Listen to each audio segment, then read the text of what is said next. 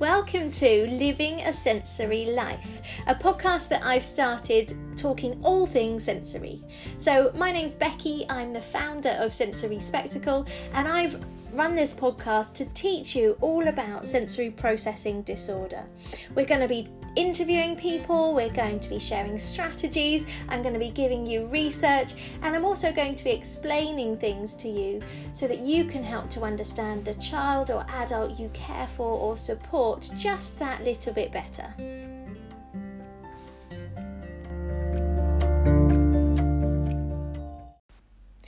So today we're going to be thinking about students who may seem to be dazing. So whether they're staring out of the window, whether they are looking up at the ceiling, whether they seem disengaged in the work that you are presenting them.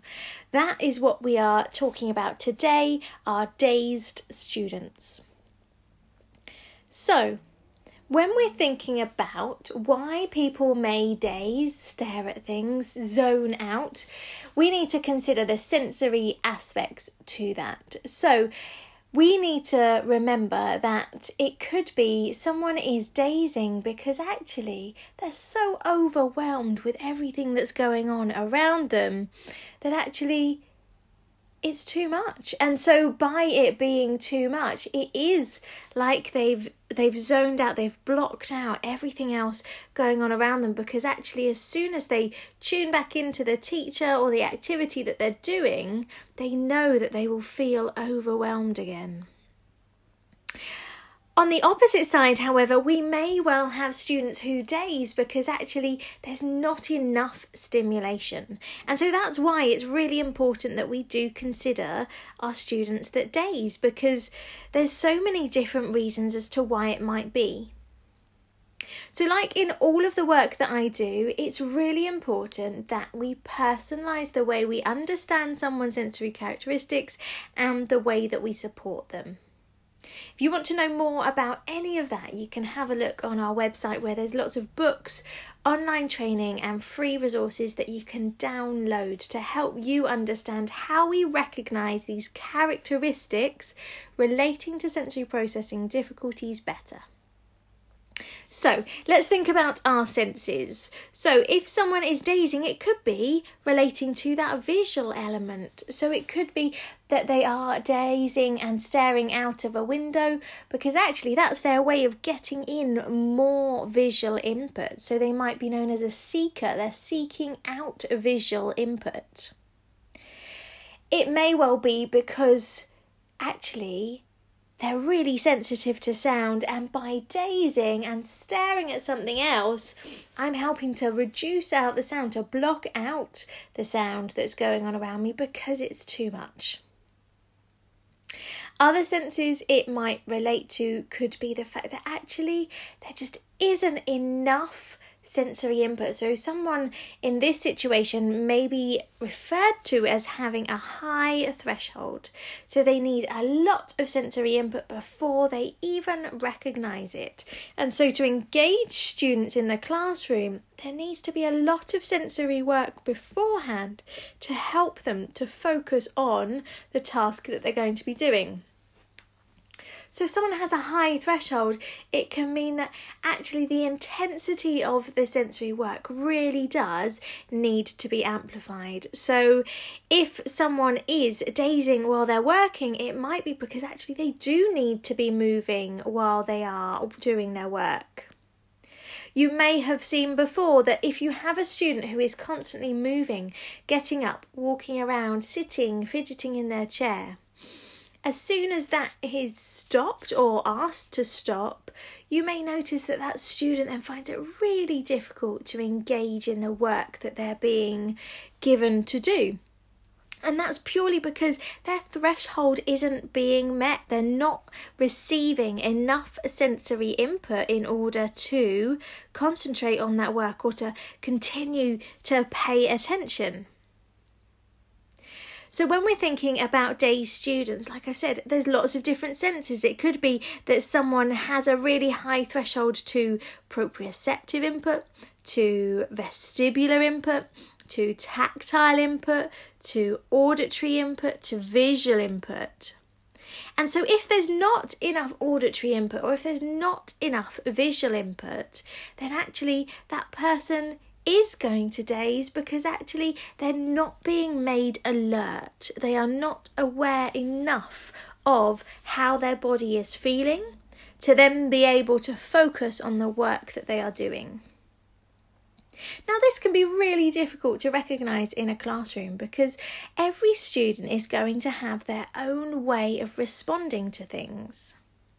So you may see a student dazing out of the window, and it may seem to be because they're bored, or because they finished their work, or because actually that thing outside of the window grabbed their attention and they've just found it difficult to come back to focus on their work.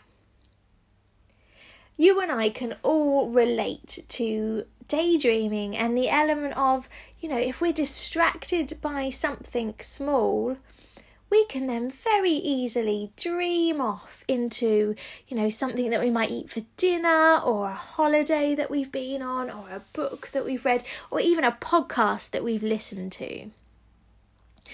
So if that's the case, then you need to make sure that you continue to provide highly stimulating activities. Now, that doesn't have to be all of your activities are sensory based. All of our learning is sensory based, but what I mean by all of our activities, that's a term that lots of education use for supporting our sensory students. What I mean is you need to have work which is providing that student the sensory input that they require. So if they have a really high threshold to auditory input, for example, can you make sure your work engages with auditory input? So it might be that you are doing group work, that you are working in pairs, and so that stimulation of conversation and questions and asking and answering things, that auditory input is being stimulated by that. However, if it is work where you are encouraging someone to work independently, why not provide some music, whether that's for the whole class to listen to, or whether that is for that individual student to listen to through headphones. We know that white noise can be really, really great at helping to regulate out overwhelming sounds for people who are hypersensitive to auditory input. However, if someone's got a high threshold to sound, then they will need that sound input in order to stay focused on their task. So currently you might notice them talking while they're doing their work, or repeating sentences, or tapping something, whether it's their pen on the table or their foot, or they may love something that vibrates. That vibration is creating an auditory input. So we hear through vibration, and so anything that vibrates, we are also processing that as a sound. Now, if someone has a really high threshold to visual input, you'll need to support it in a very similar way. So can you provide activities in your classroom that are including visual stimuli? So it might be that you think about colours, it might be that you think about patterns, it might be that you think about different ways that work can be represented. So if you're doing maths, maybe you're using blocks. So that visual element is also kinesthetic. It's a physical object that we are having to explore and learn and compile together to do our problem solving skills. So when we're providing more sensory input for our external senses, so our hearing, our auditory, our seeing, our visual, our tactile senses, our smell and our taste, it's really important that you incorporate that into the work you're providing. Now, as a teacher, this doesn't mean that you have to create separate work for every student. I know lots of teachers worry that it's going to make even more of a workload for them. What you can do is you've most likely got things already in your environment that you can use. So have a look. Think about the topic that you're doing. Think about the element of learning that you want your student to gain, and how can you reinforce that with some sort of external sensory input, but it has to be related to what that student requires in order to help them learn. Now, if you're unsure about what your student requires to help them learn, and all you're noticing is the dazing, is the fidgeting, is the repeating sentences, it's really important that you try and observe them. So look at the things that they're doing from their day-to-day time in the classroom. If they're repeating things a lot, is that constant, or is that just when they're working? Is it when they're walking around? Is it when they're in the playground? If they're fidgeting with things, is that just while they're working, or is it just while they're listening to your instructions? All of these little clues will give you so much more information to really understanding your student the best that you can. And when you understand them the best, not only have you built a great relationship with that student, but you're also going to feel so much more confident at providing work to help them to thrive. When a student thrives, we can see it. We can see it in their work that they do. We can see it in their personality, in their confidence. And it's so important that for our students, we are doing that. We are showing them, we understand, we're going to try. If it doesn't work, we will try again. And that's one skill that teachers are brilliant at. And it's what makes a teacher a teacher. Their ability to pick up and carry on, try new things, that persistence to carry on supporting your students to learn. So then if we're thinking about internal senses, so our vestibular sense, our sense of movement, our proprioceptive sense, so our sense of body awareness, so feedback from my joints and my muscles, we need to think about, okay, if someone has a high threshold, how can I include that into the work? Is it prior to sitting down and doing some work, you get in some of that proprioceptive input, so you have some pulling and pushing activities. Maybe your student helps you out. They carry some books to a different room, or they push a really heavy trolley down to reception. Think of ways that you can include in the regular activity within the classroom, but for that student to get in that body awareness.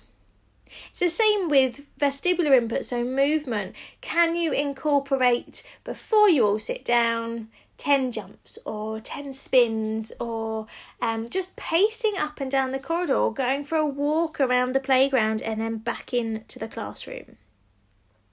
If we can support our students to recognise how to regulate for themselves, we'll notice that actually it's really helpful for them as they grow older. And as they grow older, they're going to become more confident. Other teachers will recognise how these students regulate, how they support themselves in their learning. And hopefully that means that different classrooms that these students progress to will be able to support that student better as well. So other ways that you can support vestibular and proprioception throughout the learning, so while they are sitting down and completing their work, are things like having fidget cushions. So it might be a inflatable cushion that you pop underneath someone's bottom, and as they're sitting on it, actually it gives them a little bit of movement so they can move around. There's usually bobbles on one side, so there's a little bit of extra feedback that you get every time you move. It might be that someone has something, what I call a spinning disc.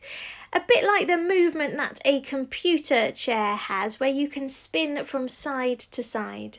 So you sit on your spinning disc, and again you've got that side to side rotation. And it's about allowing your students to get that movement in. If they require that input, it won't be distracting for them. They will be needing to do that in order to help them to stay focused on their task and the work that they're doing. Other things are you can have things under their feet, so it might be a tennis ball to roll under their feet, or different textures. So again, it could be a cushion, or it could be some AstroTurf or a towel, or anything that has different types of textures that their feet can roll around on and get some extra feedback from. Otherwise, you could just remove the chair altogether. Your students could learn standing up. They could learn on a bouncy ball. All of these ways are brilliant ways to just change up that vestibular element, that movement element to someone's learning. Proprioceptive ways that you can provide input while they're working. You can use weighted items, so you could put a blanket over their lap, or you could put their bag on their lap, or they could wear their bag on their shoulders. That's a really great way that someone can then feel where their body is. And when we feel where our body is, we then feel so much calmer and so much more content and able to focus on the task that we're doing. Now, like I said at the beginning, if we have students who daze, it's highly likely there's a purpose behind it. So I mentioned, actually, some students may be dazing because they're bored. Now, if that's the case, try and make sure you have a backup of some worksheets or work that you can provide for when that student does finish their work. Therefore, when that student finishes, there's this constant trickling of work that they can then go on to complete. Now, most of the time when we're thinking about children with sensory processing difficulties, we do need to consider all of the senses, and so we need to make sure that we personalise the way that we support people. I've given you loads of ways that you can help someone who has a really high threshold, so needs a constant high amount of sensory input in before they can even regulate. If someone does have a high threshold, keep your learning short and sharp. So provide a working activity, have a break. Provide a working activity, have a break. And it might be during those breaks, that's when you provide that extra proprioceptive or vestibular input, because you've noticed that your student can sit down and focus on a worksheet for a certain length of time before becoming distracted or needing that sensory input, whether it's the visual, or whether it's the auditory, or whether it's the body awareness and movement. Now, one other thing that's really important to consider for students that daze, they may also be students who notice the tiniest of changes and tiniest of differences within their environment. So as they're staring, they may well be seeing things like those tiny speckles of dust floating around. If you've ever looked in front of a projector light, when it's on, you can see all of the dust particles flying around. For some people who have vision, which is so hypersensitive, they are recognising and seeing all those tiny little changes in the things around us. If that's the case, it might be that someone is dazed because actually they're so interested, they're so taken aback by this visual element happening around them that actually it has distracted them. So if that's the case, then you need to make sure that your work includes lots of visual elements. You might need extra lighting, you might need high contrasts, you might need a certain colour. Then use that visual input as a benefit. So help your student to recognise, wow, your vision is so clear. Can you help me? And giving them a job to help you with, or helping them to clean something or remove something or create a display board. It's highly likely that their attention to detail is far better than ours, and so it's really important that we do use our students to our advantage and their advantage, boost their confidence, help them to recognise what they are absolutely brilliant at doing and what they can help us with doing as well. So I've been talking to you about days students. I've given you a few reasons as to why we may observe some of our students dazing in the classroom. If you think any of these relate to your child, then you may well want to head on to our teacher training, so our Sensory Profiles online training. That goes into so much more detail about each of the sensory systems, the ways we can recognise these characteristics, and the ways that we can support people better. So if you do, head to my website and you'll find loads more information there. So www.sensoryspectacle.co.uk.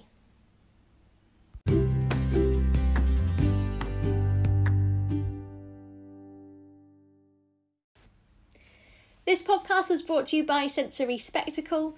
You can find out more about our immersive training and workshops on our website sensoryspectacle.co.uk.